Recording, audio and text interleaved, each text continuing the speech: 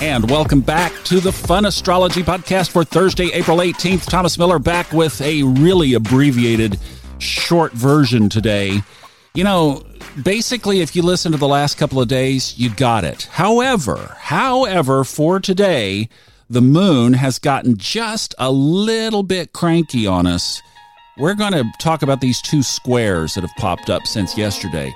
Now, yesterday we talked about Venus being in a favorable aspect with our ascendant, right? So the shining version of us, the, hey, good morning, everybody, it's me version, has Venus locked arm in arm. Venus is the planet of love, the planet of beauty, the planet of finances and money. We talked about all that yesterday. Now the moon is down in Libra, and it has entered into a square with our ascendant. Also, it's in a square with the big three. The big three being Saturn, the South Node, and Pluto, all in Capricorn. So if this is your first time dropping in, you need to go back and do a little bit of the catching up from those earlier podcasts. Just go back to the early couple because I set the stage, and they're labeled in the show descriptions. Set the stage on this whole thing going on, the theme of 2019. And the moon has entered into a square with that. So this could be a little bit of a testy day. I mean, not a bad day, just a little cranky around the edges is all we're talking about. We are not talking about that.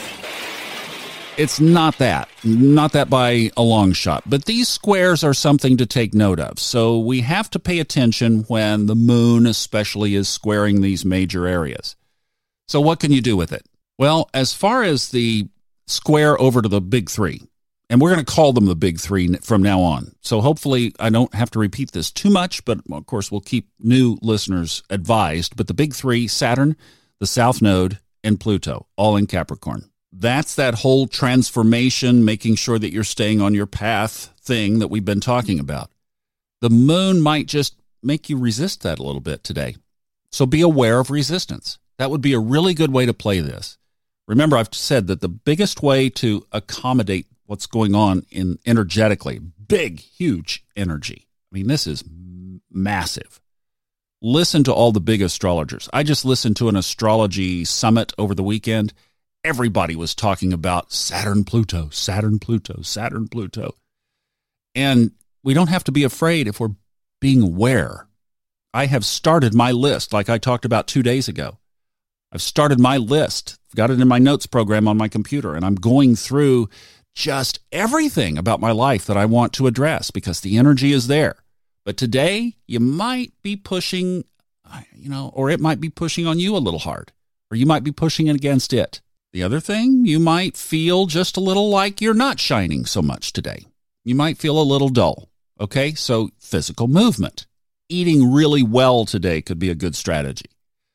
Getting a little bit of extra spiritual work. If you have a spiritual practice, that would be a really good thing to just kind of double down on this morning. Spend another 10 minutes. Those are all ways that you can play this little bit of energy. So it's not too bad. Like I said, it's not terrible, just something to be aware of and make adjustments accordingly. And go out and have a wonderful, beautiful April spring day. We'll see you tomorrow for TGIF.